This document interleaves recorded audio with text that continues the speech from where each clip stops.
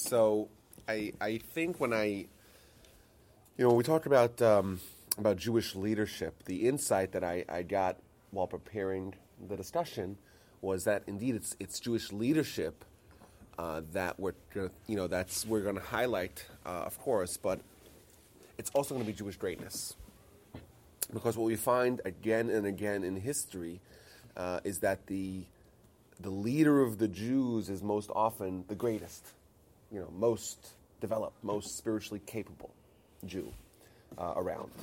While other leaders, and like leaders of corporations or leaders of political leaders are not necessarily what we would say the most upstanding people. And what's interesting is that as in Jewish communities, there's been I don't know if it's an effort or a concentrated effort, or that's just the way it shook out, that the leader is most frequently the one who's most spiritually developed. So it's Jewish leadership, but it's really also Jewish greatness, and we'll see really why that's relevant to us, because you might say, "Oh, Rabbi, we're talking about Jewish leadership. What does that have to do with me? I'm a simple guy, right? I'm a follower." But we'll find that really the qualities that we find amongst the greatest Jewish leaders are qualities that we all have to strive to achieve ourselves. So if we were to make a poll of the greatest Jewish leader of all time, what would be your vote? Moses? Anyone who wants to disagree with that? People say Maimonides. Maimonides? Some of the commentators on the Bible. I don't mean, because they have a different kind of leadership, because they're explaining the Torah to But the he people. wasn't a leader of the whole. Maimonides wasn't I don't mean a leader. Community. He was just in Israel or wherever he went back and forth. Okay, but he was a leader. No one can deny that. But everyone, you say no one's going to argue Depends that. what you mean by leader. Leader in knowledge. Okay, fine. We could debate and discuss that. But it seems that people, whenever I ask this question, everyone seems to go with Moses. I think it's probably the right answer. And question number 2: if you were to highlight, peak Moses, like what's the highlight of his life? What's his grandest achievement? What's the one thing that Moshe's legacy is most well known for? He led the Jews out of Egypt into Israel. Okay, that's one good answer. What else? The Ten Commandments. Okay. The burning bush. Burning bush. A lot of things we would say. I would say probably gave us the Torah. Yes. So what could be more of a greater legacy than that? But that's part of this leading the Jews out. Okay, that's part of the whole episode. That's right. So listen to the Torah guys that I found here.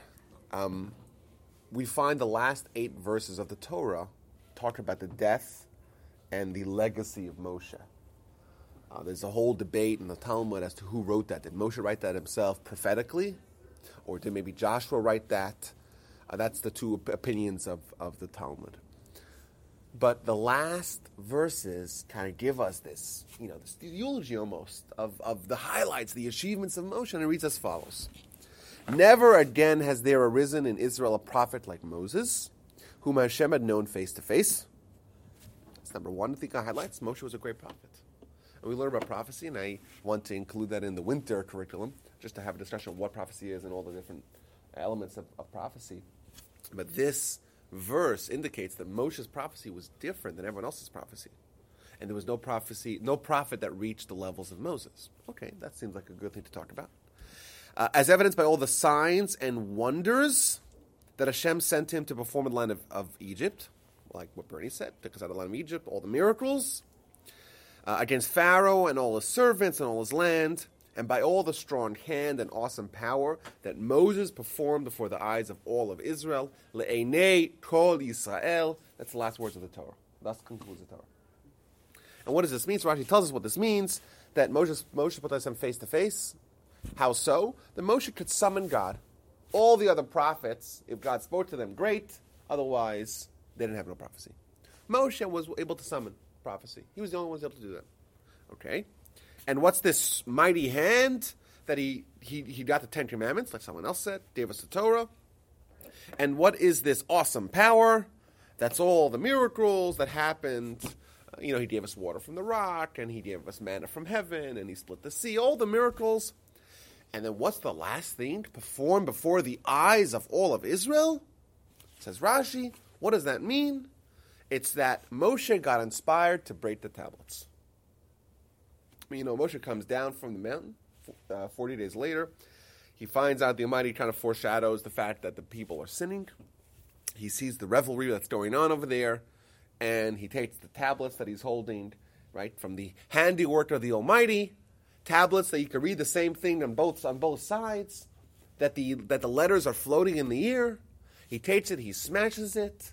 He grabs the golden calf and grinds it up into a fine dust, throws it in the water, gives the people a drink, and there's an outbreak of a plague, and 3,000 people die, and the Almighty says, let's destroy the Jewish people, we'll start from scratch, you'll be the new leader, forget about Abraham, Isaac, and Jacob, we'll start with just a new nation, Moses, you'll be, and he engages in prayer, back and forth, and these are all highlighted in the annals of the great prayers and all of history, and Moshe says, if you're not going to destroy the people, erase me from your book, and eventually, God finally accedes to Moshe's demands, and he forgives the people, and he gives them a new set of tablets.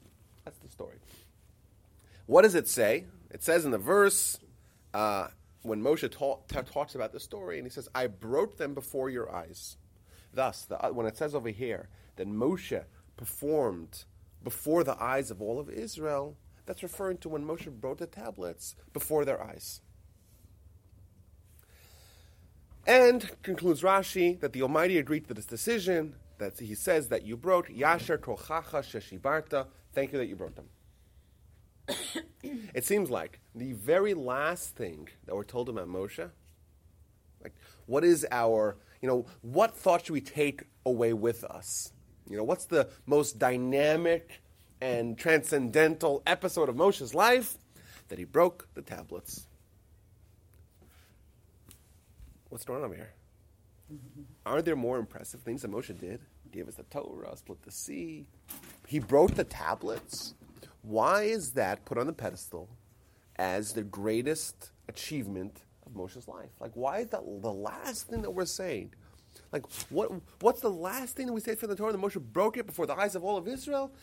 That's remarkable, Moses. Like, that's what we have to take away with us. Is that because he wasn't going to tolerate the people that he was leading and not being their best or being...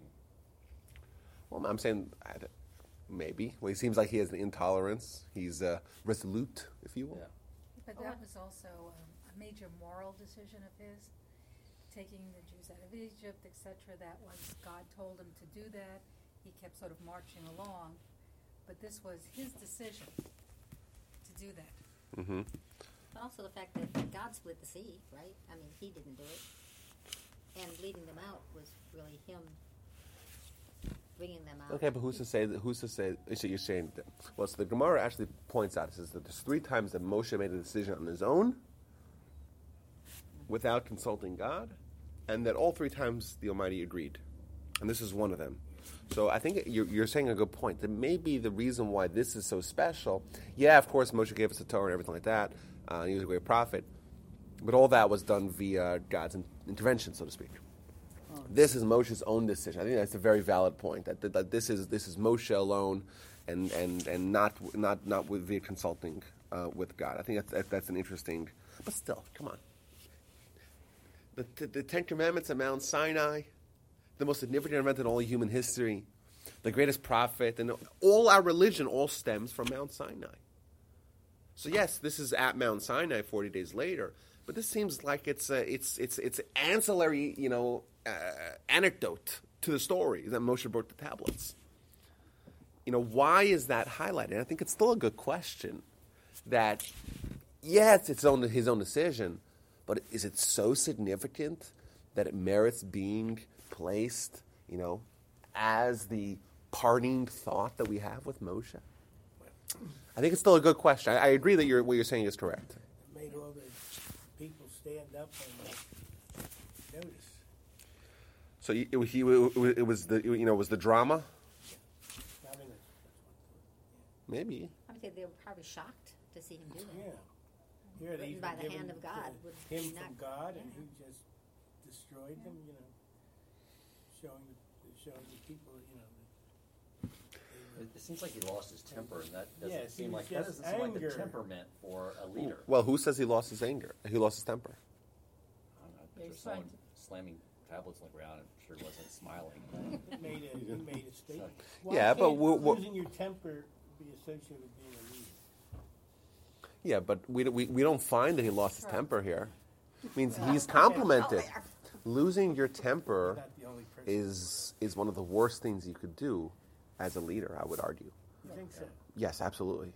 But sometimes, like as a parent, I will feign raising my voice to get attention, and maybe that's what he was. It was a calculated thing of making a dramatic scene so they would to get their attention. To me, doing it in anger because you are justifiably angry at what's happening and reacting is one thing, but standing there without emotion in a way, cold-bloodedly saying, okay, now I'm going to show you, okay, everybody pay attention, I'm an angry parent, I'm doing that, He was making a point. is making a point. Teach a But lesson. But It's- don't you think that splitting the sea was also making a point? Well, I don't think he did that. We say God did that. Okay, but Moshe's still the one who is Yeah, but it was all. performing it, even though it's the miracles done by the Almighty. But Moshe has significant achievements. He has a lot of accolades. He This also is the, was frustrated whenever the issue with the water from the rock, and he said, "Must I get the water from the rock?" yeah, but still extracting water from a rock is still a remarkable thing, right? Despite the fact that He maybe isn't the one that did it. Right. okay, God but even admonished him that he took credit for something he didn't do. okay. So this is the point that Debbie said that this was Moshe himself. I think it's still a good question. I think it's still a question that this is the most dramatic thing that Moshe did in his life. It's a little bit surprising. I'd like to add one more thing too. In order to achieve his level of prophecy means he had to refine himself to an incredible level in order to be the conduit for the miracles that God brought. So we can't, Wasn't like he was discount- just, well, God did. dumb he would have been pipes. a conduit to allow that to happen without That's the right. refinement he made in himself. That's right. But one of the commentaries actually says that when he came down and he saw the golden calf, his arms weakened and he dropped them. He didn't break them. Okay, fine. Did he drop him or So- did he break him? No, Well- according to that commentary, his arms weakened and he dropped them. Oh, so it was an accident. Well, no, it's Well, that's what. well, but I'm saying the Talmud, when Talmud talked about clearly, it's a conscious act. So I don't know what you're referring to. Either way, I think that's a good question. Let's put that on the side. Let's go to the next episode about Moshe here. Very interesting verse in Exodus. And it's in fact the first story about Moshe as an adult, as a mature person. We find the story about Moshe as a baby. He gets put in a box, and he gets found by the daughter of Pharaoh. And then we find as follows. It happened in those days that Moshe grew up, went out to his brethren, and saw their suffering. And he saw an Egyptian man hitting the Hebrew, one of his brothers. And of course we know the postscript of the story. He got mad at the Egyptian, he killed him, he buried him, and then someone saw and he had to escape. That's the story. Now, did Moses know he was Jew? Yes, yes. Just remember, even though he grew up in Pharaoh's home, he was actually raised by his own mother. Okay. Miriam. Miriam's his sister. Yocheved is his mother. That's right. That's right. So he was actually raised by his own biological mother. So it seems like he of course, he knew he was Jewish. Doesn't mean that he wasn't influenced by the fact, the environment that he actually was raised in. Okay. So this verse, if you read it critically, you'll notice that it's repeating something. It says like this: It happened in those days that Moshe grew up and went out to his brethren and saw their suffering, vayar b'sivlosam. And the next word is, and he saw, vayar ish mitzri, he saw an Egyptian man hitting the Hebrew. So, like within 2 words, it says, he saw and he saw. And the Midrash asks the question, what's he seeing? What's Moshe seeing? What's going on over here? What did he actually see, and why does he repeat it? And it says as follows. The Midrash gives us two interpretations of what Moshe saw and what he did. So the first interpretation is as follows. What did he see? He saw their suffering. And what did he do? And he would weep, and he would say, woe is to me, if only I could die for you guys. For there's no more strenuous work than molding bricks, and he used to shoulder the burdens and help each one of them. First explanation of the Midrash is that what Moshe did, he saw people, slaves, thousands upon thousands of slaves, being tortured, being mistreated, having to do back-breaking labor, and he saw their suffering. And what did he try to do? He tried to help them. So he would go and see a guy schlepping bricks, and he would go help him schlep. And he'd see another guy doing bricks and help him schlep. Let me ask you a question. Let's say you see 600,000 men suffering. And you say, I'm going to help him. What's the best way to help him? To go say, okay, I'll help schlep this guy schlep. Okay, once I'm done with that, 10 minutes later, go help another guy schlep. And how many people could you actually help? Yeah. Huh? Not enough to make a difference. Could you really make a difference? Helping one, helping another? Okay, maybe you help some. The people that you help. You help those people that you help. Yeah, of course, they have it easier. Someone helped them schlep. But not as a whole. Yeah, but it's a drop in the bucket. What's Moshe doing? It seems like if we were there and we were surveying the situation, okay, how do we fix the situation? There's something wrong here, right? People are being mistreated. There's nothing more strenuous work than what they're doing. Let's try to help them. Actually, I see a guy there. Let me go help that guy. Let me go help that guy. He's not really changing anything. That's not the way you change a situation. You try to change it in its entirety. What's the Torah highlighting? The fact that Moshe would go help one and help another. Maybe that his own ideas weren't really formed yet. He was just He was beginning to immature. develop a social conscience. Social conscience. Go I ahead. think he had a social conscience. Sounds like this. But he was just beginning to it. He hadn't come to the overall, okay, we're going to take them out of slavery, the big picture. He was just sort of working his way up in baby steps. So it's interesting. This is not Moshe yet, the leader taking them out of slavery. This is Moshe, the character being developed, correct? And what does it say? Like, what quality do we see in Moshe? It's maybe kindness to that one guy or kindness to the other guy. But in the Mishnah, we have this idea called Noseh Ba'olam Chavero, right? Bearing a yoke with one's fellow, which means if you see someone else suffering, you say, I cannot be okay with him suffering and me not suffering. Moshe indeed didn't help anyone. Maybe he helped one guy, 2 guys, 3 guys, 5 guys, 10 guys, 100 guys, but he didn't really change anything. But Moshe now is saying like this, I'm here, I'm not forced to work, but I see my brethren working. I don't want to be the only one not in pain. It's about identifying with others. It's about saying, if they're suffering, I want to be suffering too. And indeed, he's not affecting change. Of course not. But the first thing you find about Moshe is that he says, if someone else is suffering, I too want to be suffering. I'm identifying with other people. That's the first midrash. What's the second midrash here? Listen to this, guys. Rabbi Elazar, the son of Rabbi Yossi from the Galilee, said, what did he see? Remember, Moshe saw and he saw. What did he see? He saw a large load on a light person. He saw a light load on a large person. He saw a load intended for a man on a woman, and a load intended for a woman on a man. He saw a load intended for an elderly person on a young person, and a load intended for a young person on an elderly person. Moshe saw different kinds of suffering. It wasn't just like, I see terrible suffering, human pain. He saw at least six different kinds of suffering. He saw the nuances and the subtleties of each individual suffering. Once again, Moshe is identifying with the people that are suffering. So what did he do? Moshe abandoned his stature. Moshe was a prince after all, right? He doesn't need to deal with the lowly slaves.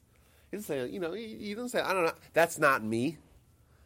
These are the lower class. He abandoned his stature and went to alleviate the suffering under the guise of helping Pharaoh. So he went to Pharaoh and says, listen, this is not optimal. Let's optimize it. Let's try to give everyone the load that's intended for them. So what does the Almighty say? This is the concluding line of the Midrash. The Almighty says, you set aside your dealings and went to witness the plight of Israel and treated them like brothers. I, the Almighty, will set aside the lofty matters and talk to you. It seems like this story, this episode, is the reason why Moshe was chosen to be the leader. He could have said, I'm higher than these people. And he set aside his dealings and talked to and alleviated the suffering and engaged with the people that were below him, so to speak. God says, I too will abandon those high things and talk to you. What's the theme here? What did Moshe see? What's the first quality that we find about Moshe? He notices the suffering. He sees. But there's seeing and there's really understanding what someone else is going through. You could see someone suffering, but not actually get into the nitty-gritty. Why is this person suffering? Well, this is a small person carrying a heavy load. Like that's a personalized suffering. Moshe was able to experience the pain of others. And he brought it onto himself. He said, I want to carry a load with other people. I want to experience the pain of others. What did you say? Sounds like Clinton felt their pain. I feel you. It's all right. Sorry. Started the political discussion. I'm glad I did. Now, what quality do we find in Moshe? We find the idea of selflessness. Right? Most of us, we start off life being selfish. Right? We feel our pain. We don't feel our fellow's pain. Right? We feel our pain as a baby. We don't feel our mom's pain. Right? As babies. As children, when we don't have this snack to someone else, we feel the pain. But someone else on the other side, we don't feel the pain because we're selfish. And the band that spans from being selfish to selfless, that's the band of greatness and leadership. And Moshe is someone who says, I am deliberately going to feel other people's pain, and therefore he was able to notice the different, distinct subtleties of the pain of each individual. He identified with others. He was entirely selfless. I have a question. Go ahead. Another area of Torah, one of the things it talks about is serving the Almighty and being joyful. So how do you reconcile being joyful but noticing, feeling the pain of everyone that's out there? That'd be depressing. You'd be Why? sad all the time. Because you'd be focusing on. I mean, how do you reconcile that? Well, when if there's a mitzvah to be to suffer with others, you could do the mitzvah joyfully. It means you're doing the mitzvah out of joy, even though the mitzvah entails pain. Okay. Right? Do you like going to the gym? Yeah. Isn't it strenuous? Yeah. How do you reconcile that? Well, because you like doing what you're doing. No pain, no gain. It means you like the pain, right? Right. Because you know that this is growth, this is development. Okay. No, that's what you're saying. That makes sense, right? I enjoyed helping out friends when they were sick. Okay, that makes sense. Right, but you enjoy the pain of the post-workout, muscle aches. But that's Yeah. personal accomplishment. He's not helping anybody else. Yeah, but Moshe is also development. This is the development. This is the growth of Moshe. The growth of Moshe is becoming, identifying with other people. Why can that not be joyful? Yeah, he's saying that. Yeah, you can. So you're having It's a mitzvah. an experience in the process. Yeah, and if I would say that's very exceedingly meaningful. Yeah, it's sometimes pain is meaningful, and to identify with someone else is inordinately meaningful. Yeah, but of course that involves pain, because if you really identify with someone who's suffering, you feel pain. So in reality, we've ruined our leadership because we don't have them anywhere near those who are suffering. You're so removed. They're so far removed. They're so highly paid that they can't see or feel the pain of others. Let them eat cake. Most people don't go through pains, but they don't even have no clue what pain is. Well, true. Think about it. Yeah. I don't agree with you.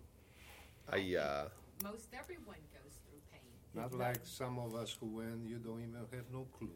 But you're That's talking true, about but different kind of pain. You're talking about a There's different emotional kind of pain, pain. which can be Yeah. just as bad Yeah. as physical pain, or probably Absolutely. worse. The emotional stress. Yeah. Try living in poverty. Yeah, It is very I've been there, man. Exactly. I've been there more than you. Well, emotional poverty and physical poverty, Been there too. understand, and they are fundamentally different animals. Right. But the body records it Right. as the same. As you see now, because of it, I'm a different person. I'm joyful. I'm helping. I'm doing things that He calls me to do.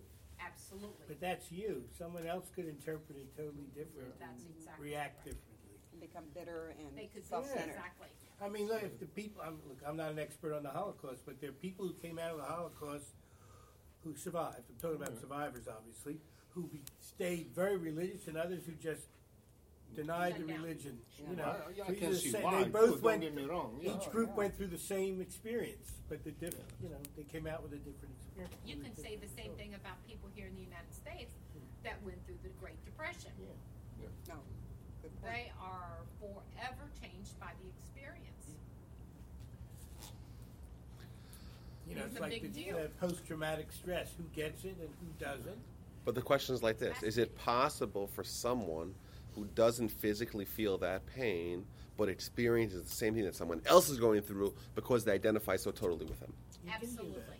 You know, I think I like it as a parent, we kind of have an insight as what that is like. If you see your child suffering, you feel the pain. But wait, you're not feeling the pain. Because as parents, we naturally identify with our children. Sure. We feel that they're a part of us. Yeah. So they suffer, it hurts us. Well, what about some stranger? Well, if we're a leader, the leader is someone who's able to encompass that same feeling that they have with their own family and their own self to more and more people. Moshe was able to feel the pain of each individual person there that was suffering. All the 600,000 slaves, their pain, he felt it all. He identified. I mean, it's interesting. In Jewish literature, the term that's used for a great person is a large person. Which seems a little bit weird, right? Bizarre, right? What it means is that what is your person? Your person is where your pain, where your sensitivity is, where your identity ends. So a little child is little because if something hurts them, their body, they have pain. If someone hurts anything else, they don't have pain. Slowly, as they grow, they begin to identify with their siblings, with their parents, with their classmates, with the people from their town, etc., etc. They grow, right? And the greatest person is someone whose identity encompasses the most people. It means you had people that, like Moshe. If some Jew felt pain, Moshe felt it himself. He felt it. He identified with others. He was selfless because his self contained more than just him. It contained everyone. It's like all Jews are responsible for all other Jews. That concept. Yeah. Which is trying to spur us to feel like that. Yes. By the way, Is that where the concept you think possibly was developed in us from Moses' his leadership? well, I would say it is greatness. Moshe demonstrated it more than anyone else. That's why he was the greatest. But to the degree that everyone... David never felt the same. Well, had the same feelings toward his people as Moses. I would say did. that he for sure did, not quite as great as Moshe. But the mitzvah of love your fellow as yourself, what's that essentially saying? Identify with others. It's a mitzvah in the Torah. That's not Moshe's contribution, right? That's the mitzvah. And the mitzvah is become a great person. Because there's no other way to do it. There's no other way to love others as much as you love yourself without identifying with others, expanding your identity to incorporate the others. So I think that, I think the Midrash is also helping us with the starting point. How do you start? Like, if I want to identify with other people, how do I start? The first thing is it's with the vision.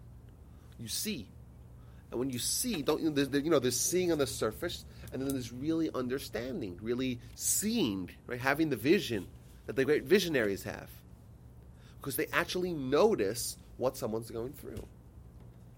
And that attitude of trying to really understand what everyone else is going through, that breaks us out of our little cocoon that we start off life in.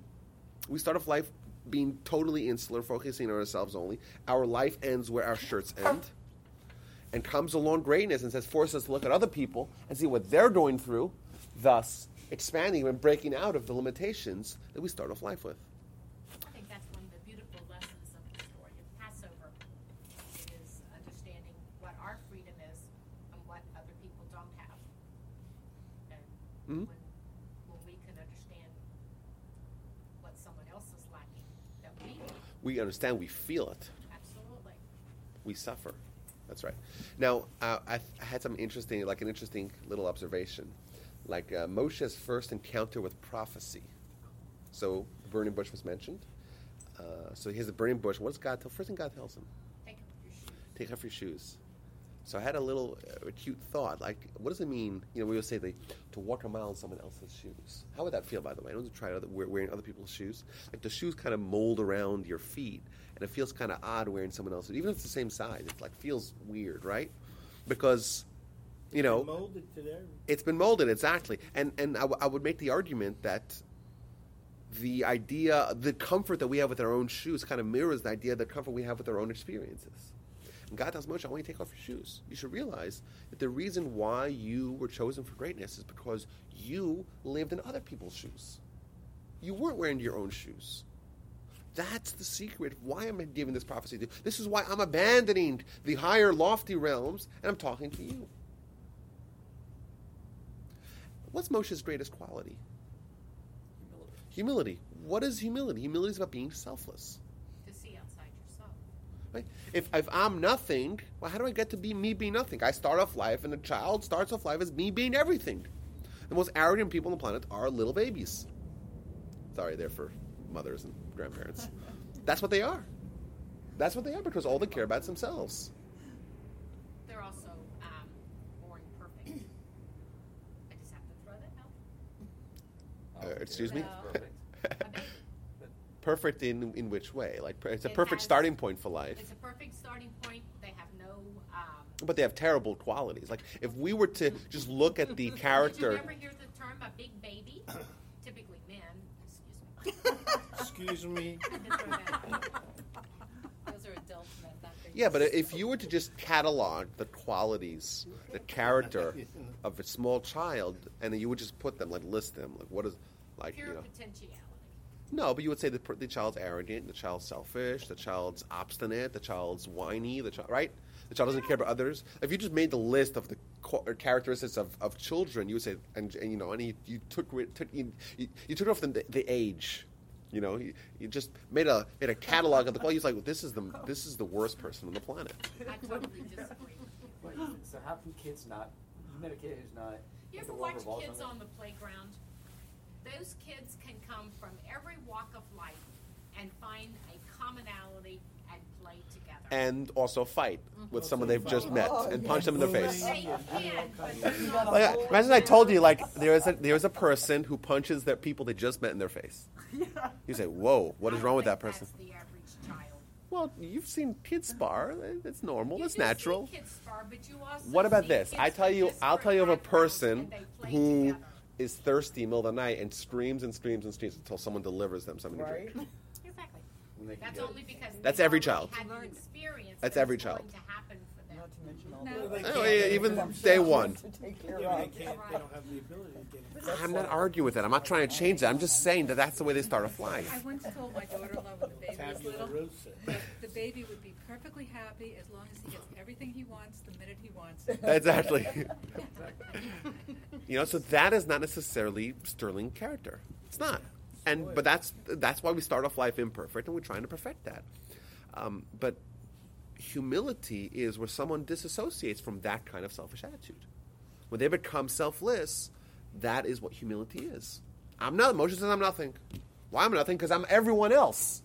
I'm not me, I'm everyone else. Identifying with others. May I ask a story? Go ahead. We're talking about the bricks and stuff. Yes. We always learned that the Jews built the pyramids, but they did not. Well, who said we always learned that? I learned it. If you look at the pictures in the Jewish books that you have in the history of Jews, you'd see these. I don't believe there's any source for that, so I don't know Maybe why. there's no source, but I would see it. I mean, that's the way I learned. The Jews Right. built the pyramids, but they didn't. Maybe in like public school we learned that, Public school, yeah, but I Apparently we used it. Apparently it was. No. I'm in saying. Exodus when we used to learn about Passover. Okay, but why are you saying no? No, they didn't. Why? Well, that's the What's your history source? I shows thought. I that thought they that. didn't. I thought they built it to store grain. Yeah, right. Who's that, Carson? Ben Yeah, Carson? but that would be a couple hundred years earlier with Joseph. Yes. Listen, we don't know what exactly they built because it doesn't say it in the Torah. If there was a source that says that they built the, if there was a source in somewhere in the Talmud or in the Midrash that says they built the pyramids, that would be different. But I don't believe there is.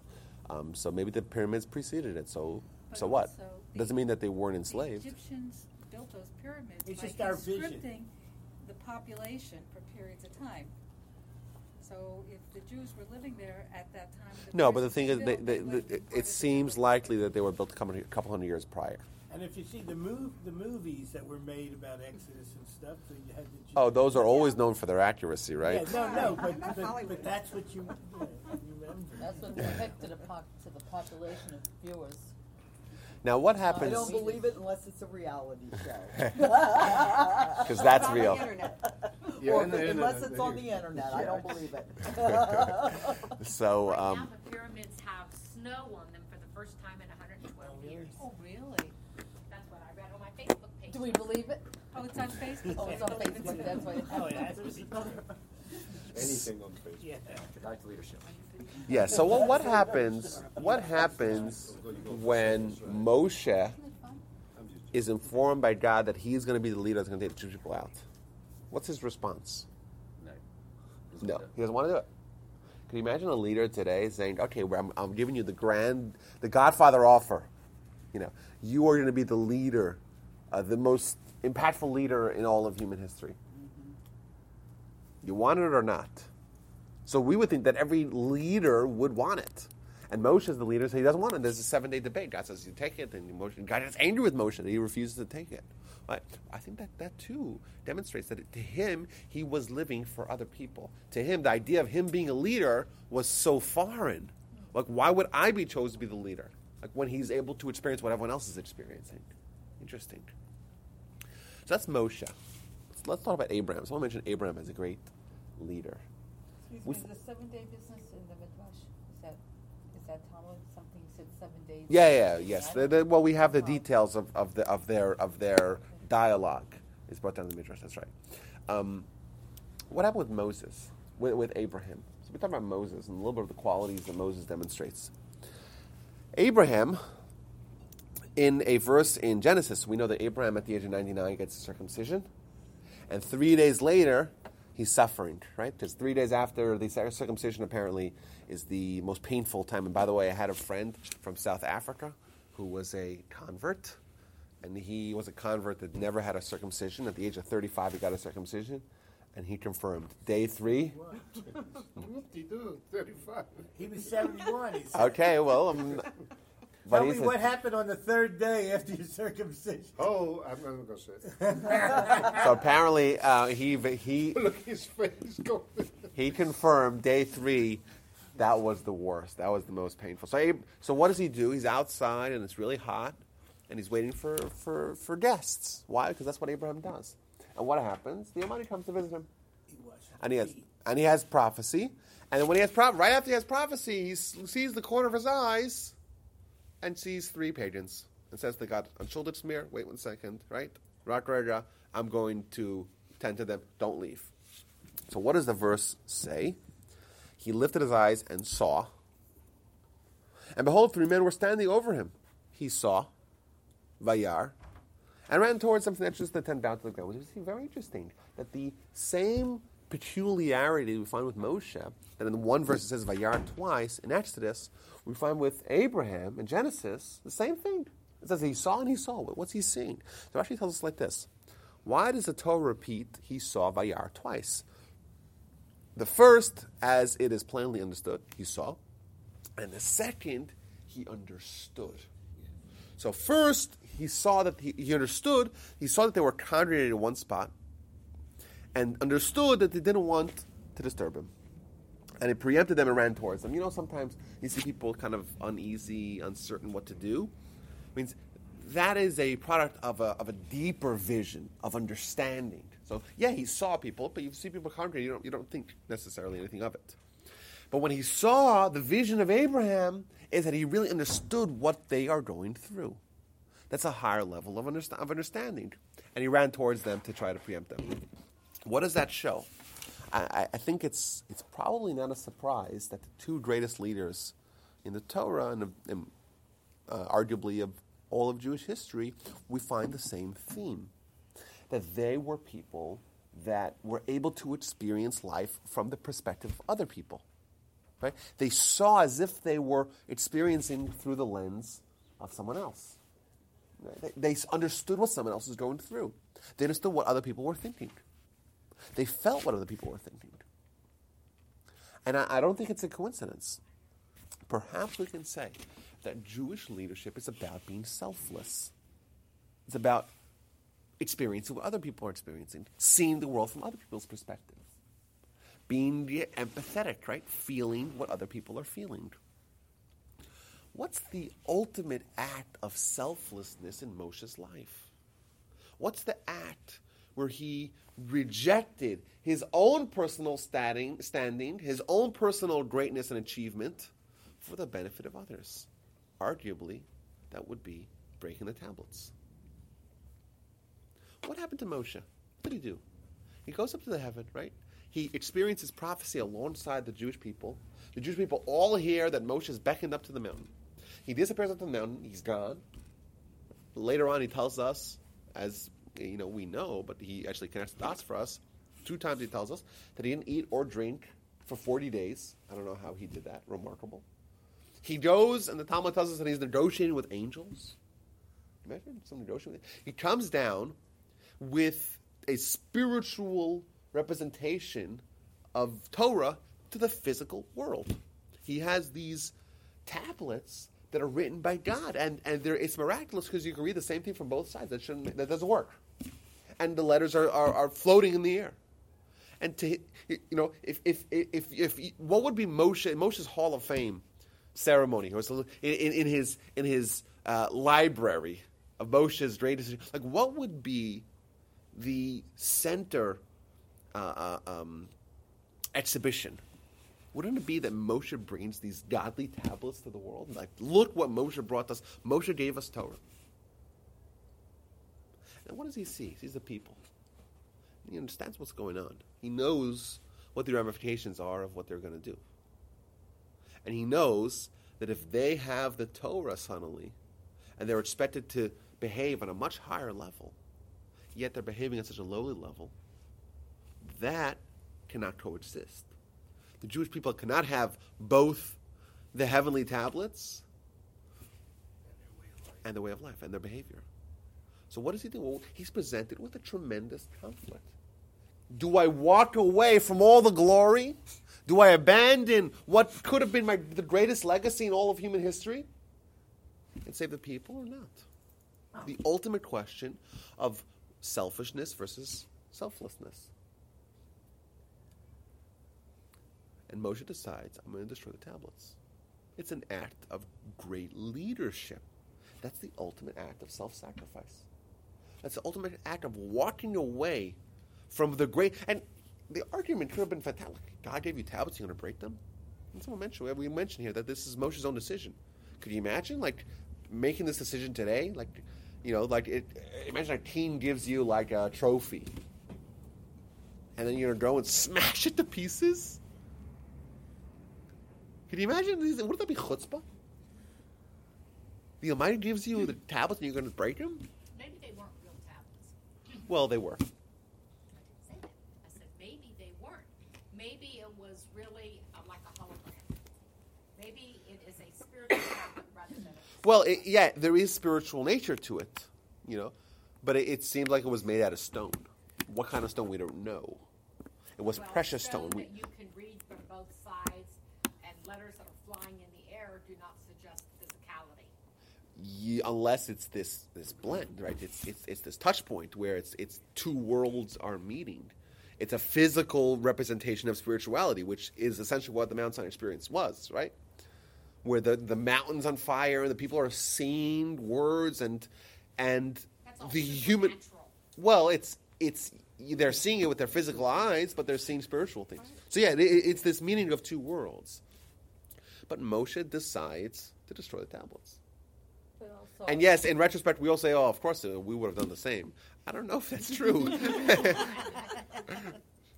but he did it because of the masses of people and things that he saw. But there were probably those people that were still good, the good people that were Oh, yeah, waiting of course. patiently, and they probably had some kind of reaction. I don't know what it says versus those that were throwing in their rings and making the statue.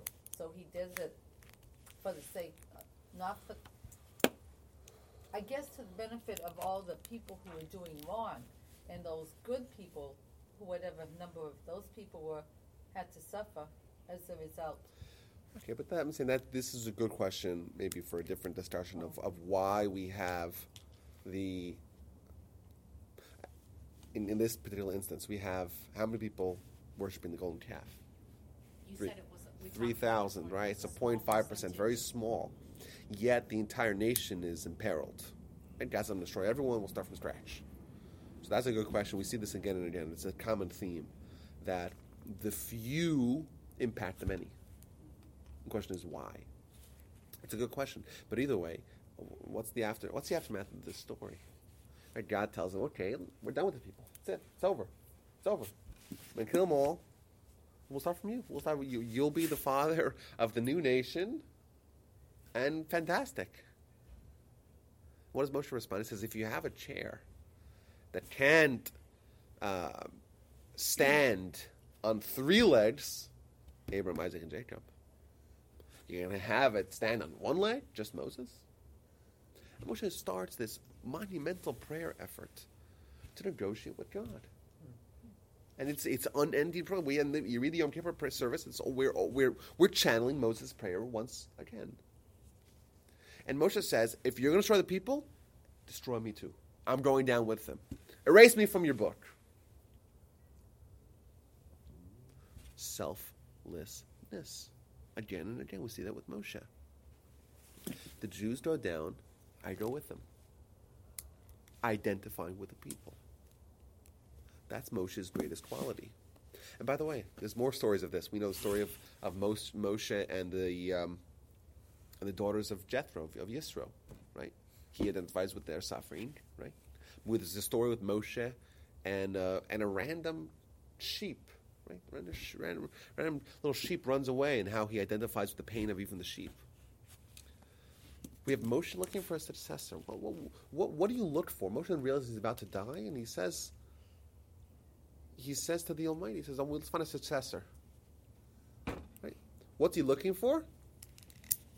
So Rashi highlights, this informs us the praise of the righteous. When they're about to die, they set aside their personal matters and occupy themselves with the needs of the community.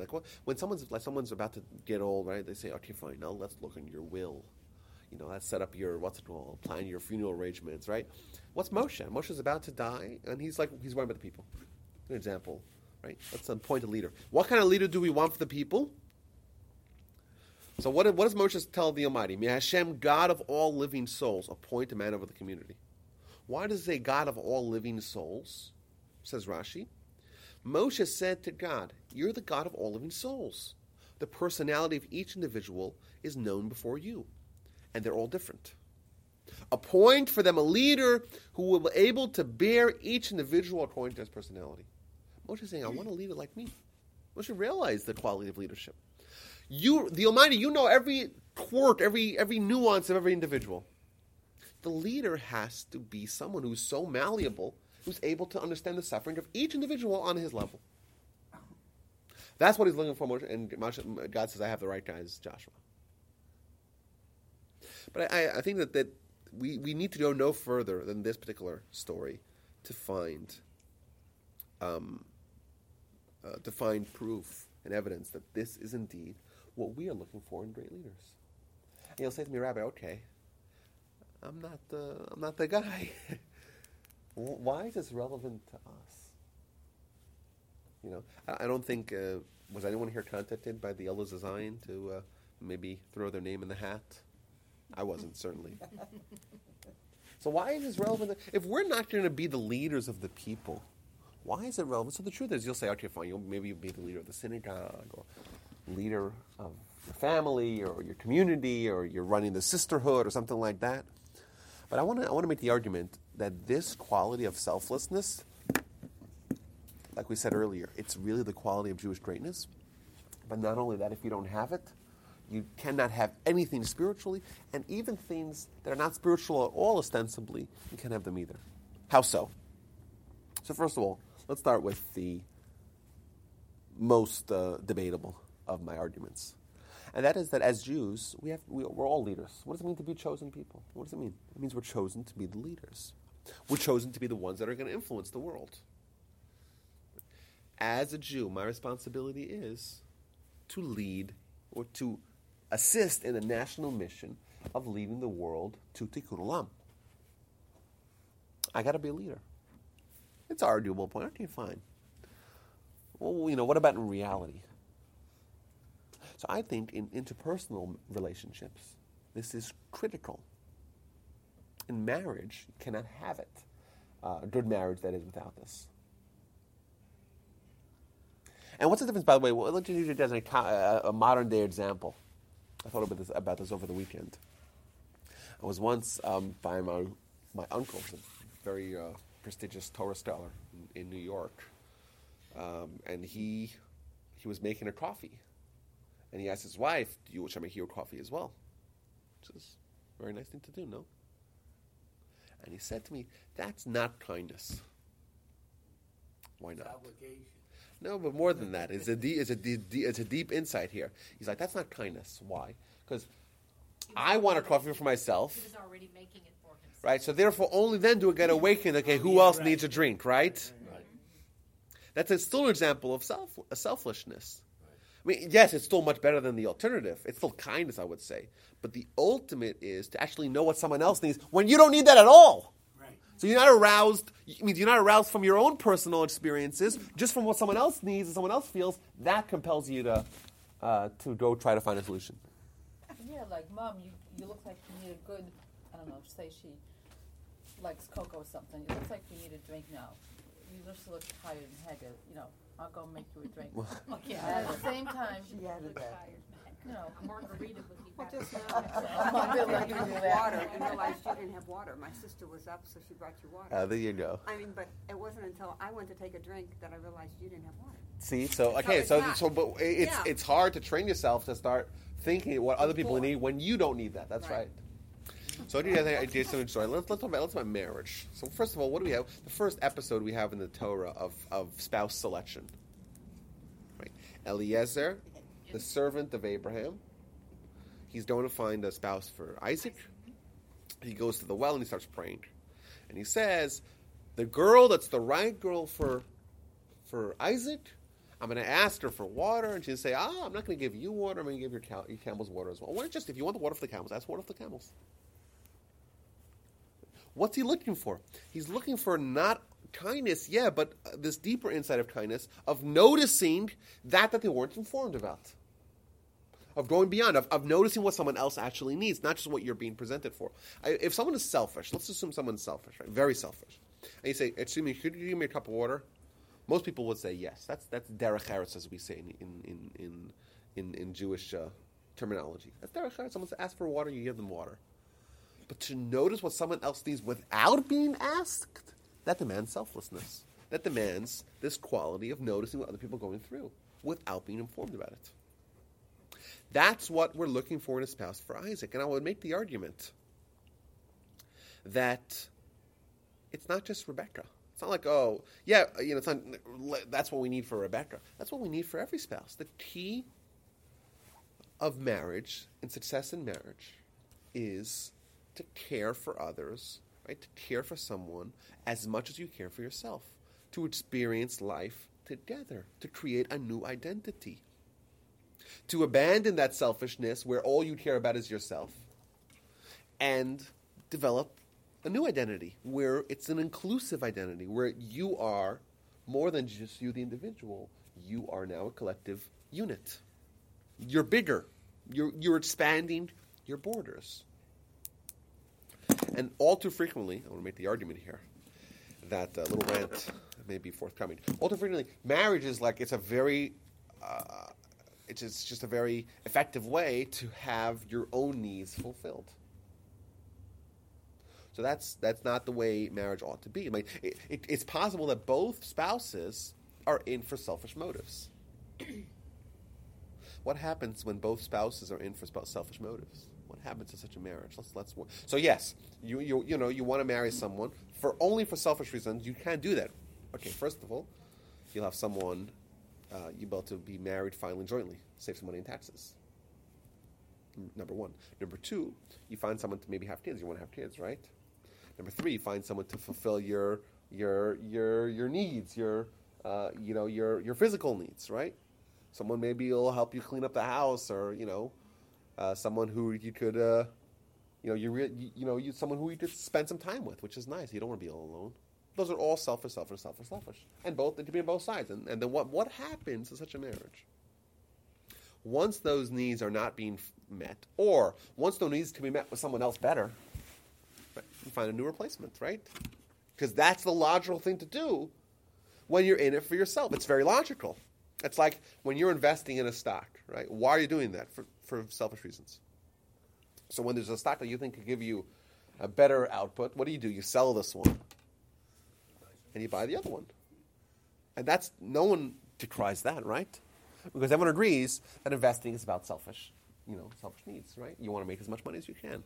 Correct? That's right. But if you go into marriage the same way, then it's very logical to follow the same process. Okay, if your wife is now outdated, there's the homely 22-year-old that could do it much, much better.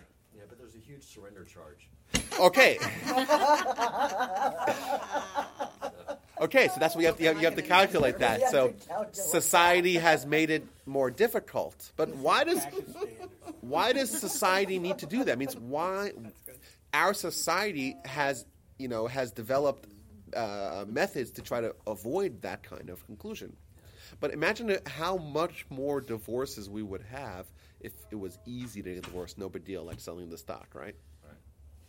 Why? Because people are still without the you're over the 50% mark. Yeah, 50% for first marriages, 67% for second marriages, and 74% for third marriages. My understanding, though, that's faulty statistics. I don't know. Based not on the number of existing marriages, but based on the number of people who actually marry every year. In a given year. Yeah. Right, So because the we statistics really don't work that that's way. well, I think actually it'll be even worse, because if there's an accelerated divorce, then the marriages that happened prior are less likely to result in divorce. Thus, if there's more divorces today than there are, or there's 67% divorces per 100% marriages, then that number is likely to increase. So it may not be accurate, but it might actually be even worse. Could be.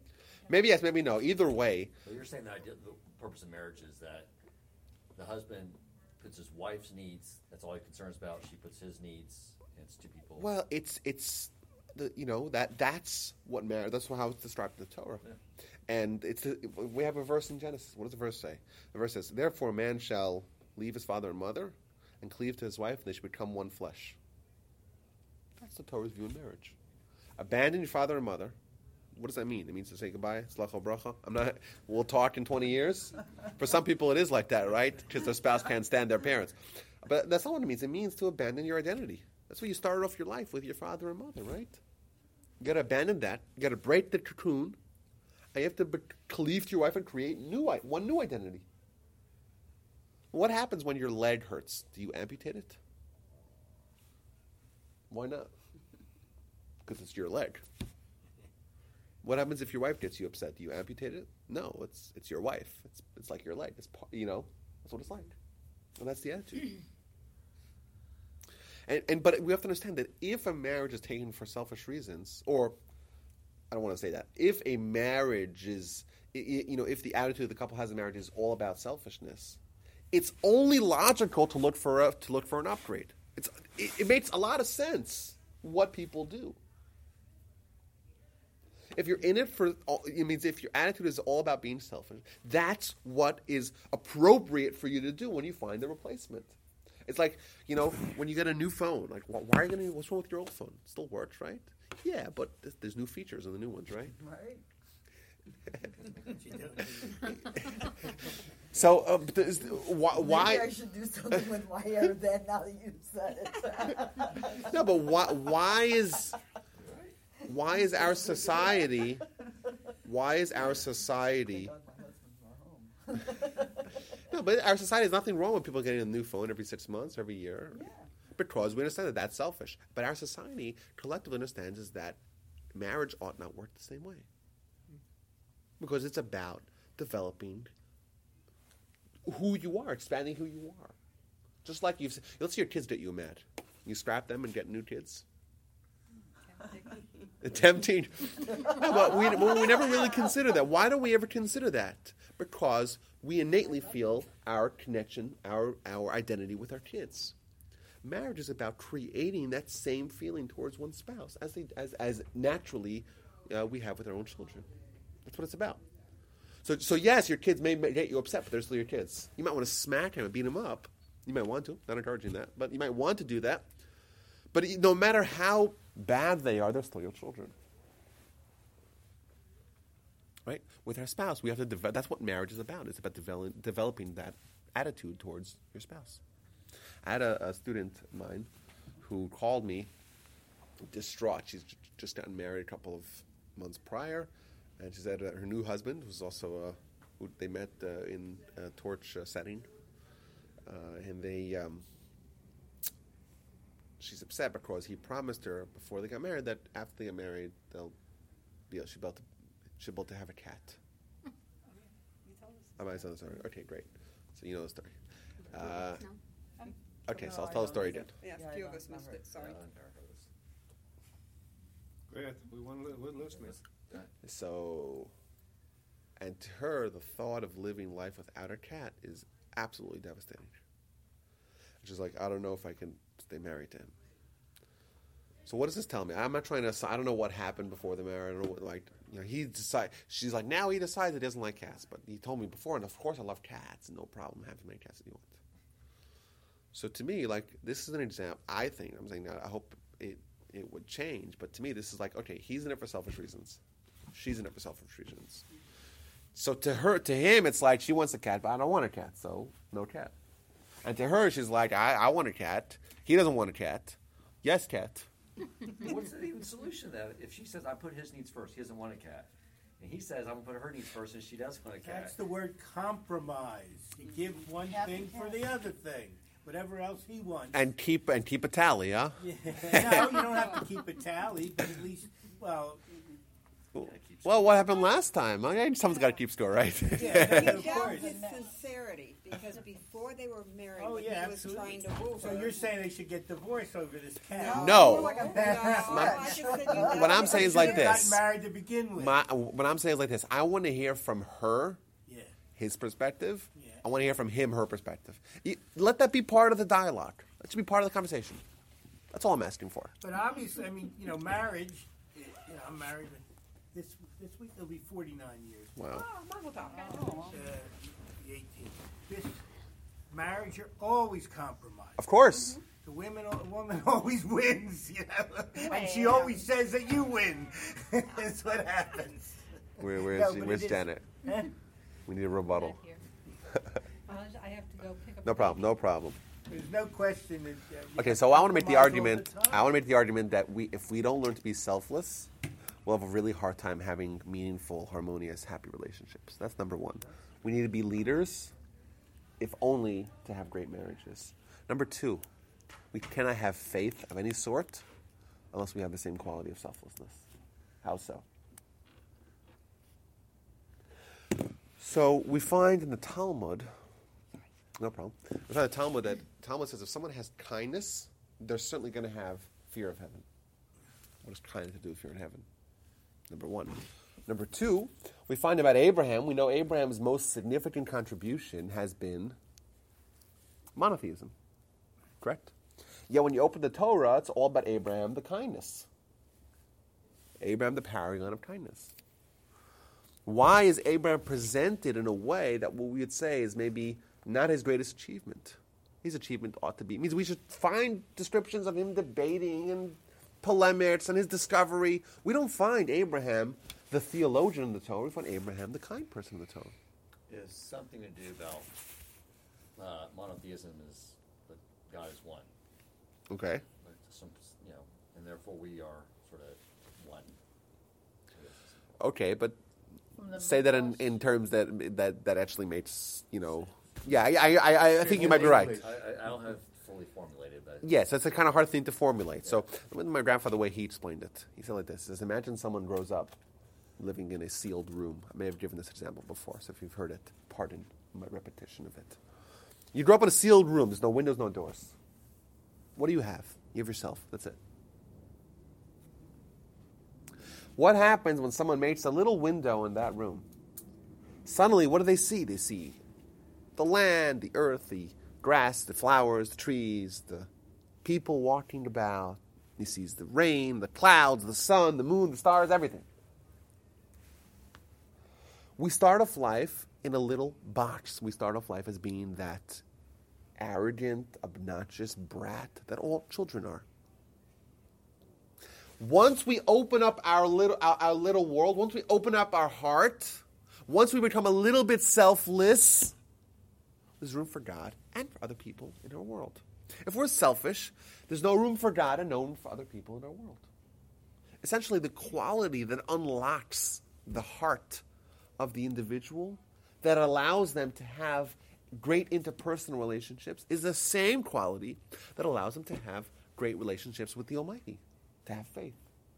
If you're selfish, you have neither faith nor kindness. If you're a leader, if you open up your heart, you have room for both. And I give you guys some examples where this could apply. Like, we think of, there was that controversy a couple days ago, thoughts and prayers. Anyone saw that controversy? Oh, is that going to help the people? Thoughts and prayers, do some gut control, whatever. Oh, yeah, I remember. Okay. Oh, yeah. So what does it mean, thoughts and prayers? What does it mean to visit the sick? What does it mean to actually pray for someone who's not well?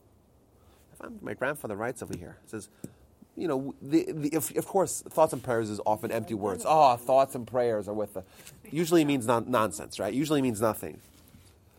He says an example like this. He says, when someone visits the sick, the visitor's job is to get into the situation of the sick person, to feel his pain, to help him as much as he can, and to pray for him.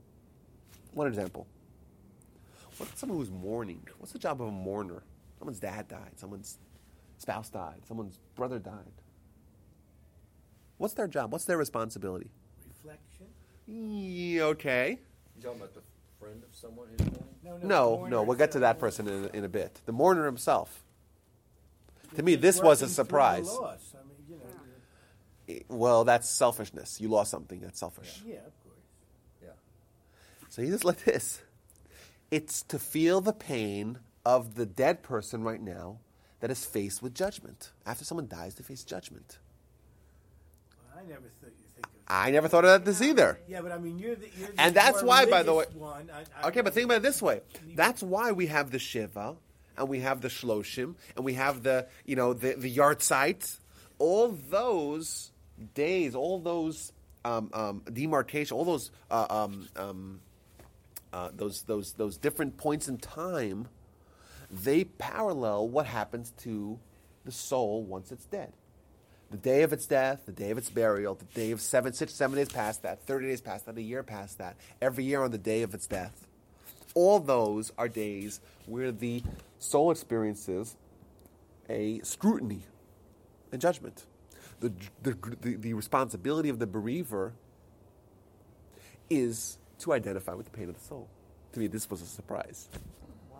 Because you're right. To sit there and Everyone's like, oh, it's so painful for me. What painful for you? What about the person who died? He's dead. Well, he's not dead. it's Yeah, painful well, for see, you not if someone believe that. close to you and they're ripped from your life. That's true. It's painful for you. That's right. And that's the goal. And the people that come to visit the person who's bereaving, their goal is to feel their pain, to experience their loss as well. To think about what it's like to lose a parent, or what it's like to lose a spouse, what it's like to lose someone who's very close and friendly with you.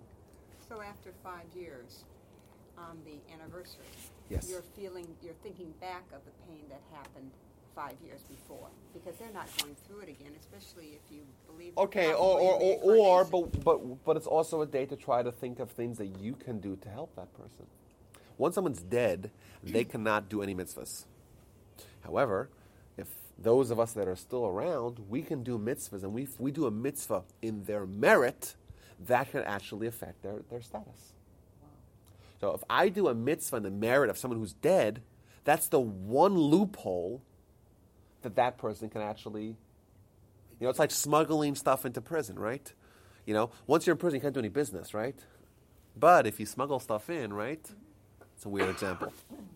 But that's really what it is. Once someone's dead, they lost the opportunity to do any mitzvahs. But there are ways around it. For example, if someone, let's say, wrote Torah, a Torah insight, right? So the Talmud tells us is that when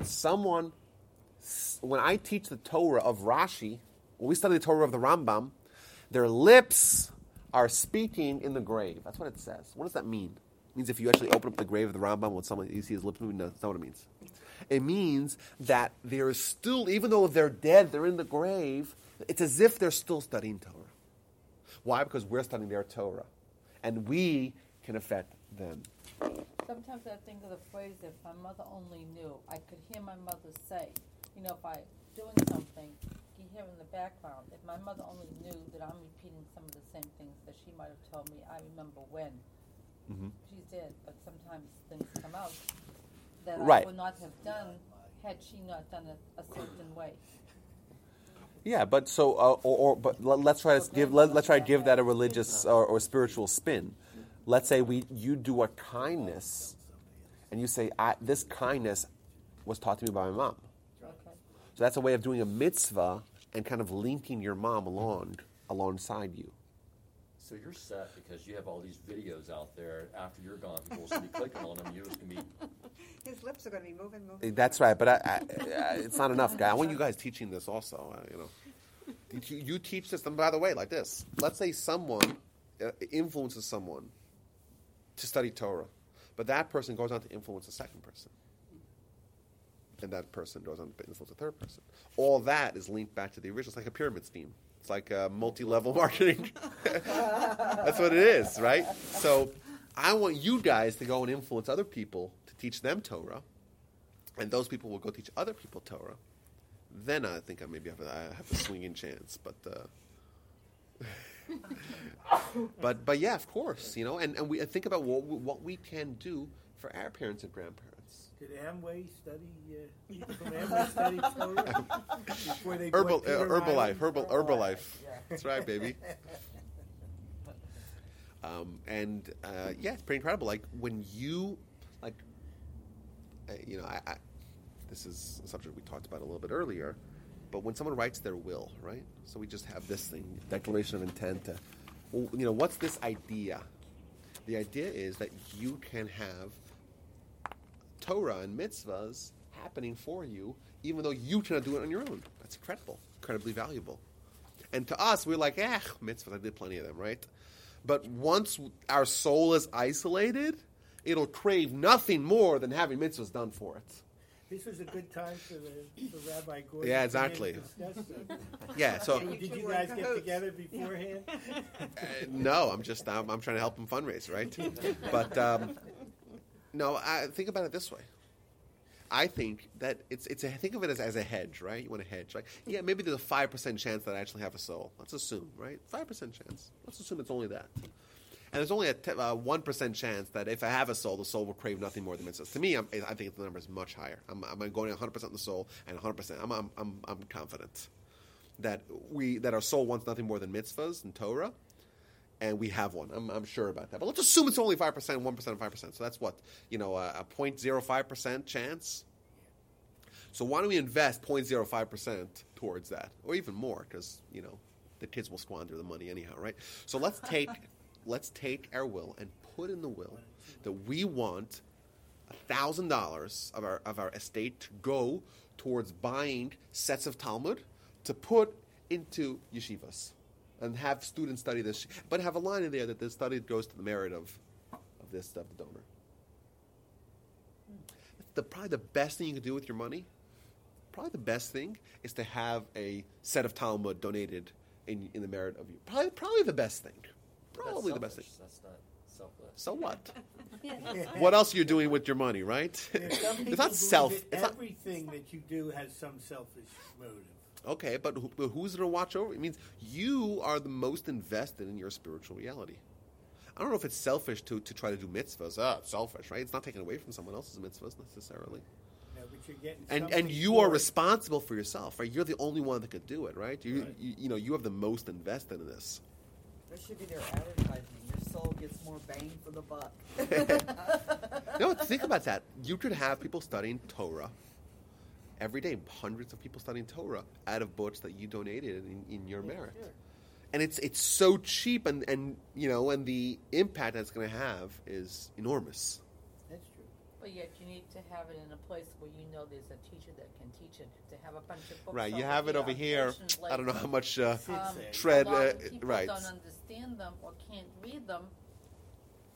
But That at a they yeshiva, are like you taking said, up space. You know what I mean? If you're going to do such a wonderful merit of, say, getting Talmuds or maybe, you know, just rather than It's have, safer bet to go with the yeshiva. you know, I'm just saying to Because they're donate dedicated to to study. where you, Yes, know, Yeah. people and will people actually know how to use the appreciate it. books and know which I ways to have open it. a non-sequitur. In your family, Go ahead. you with grandparents, how many of them rejected the religion, if anybody, or you know, did not become as traditional as like for you? In my family, Yeah, you know, your brothers, sisters, your parents, brothers, you know, those. thankfully, our family is from really good stock, and I think it's probably the merits of, you know, some grandparents, who knows what. But in our family, our immediate family, I'm one of 9. All of us are observant. That's I was wonderful. just Shomer curious. Shabbos and I was- everything. I have some brothers that are really remarkable people. Yeah. It's, you know, that's wonderful.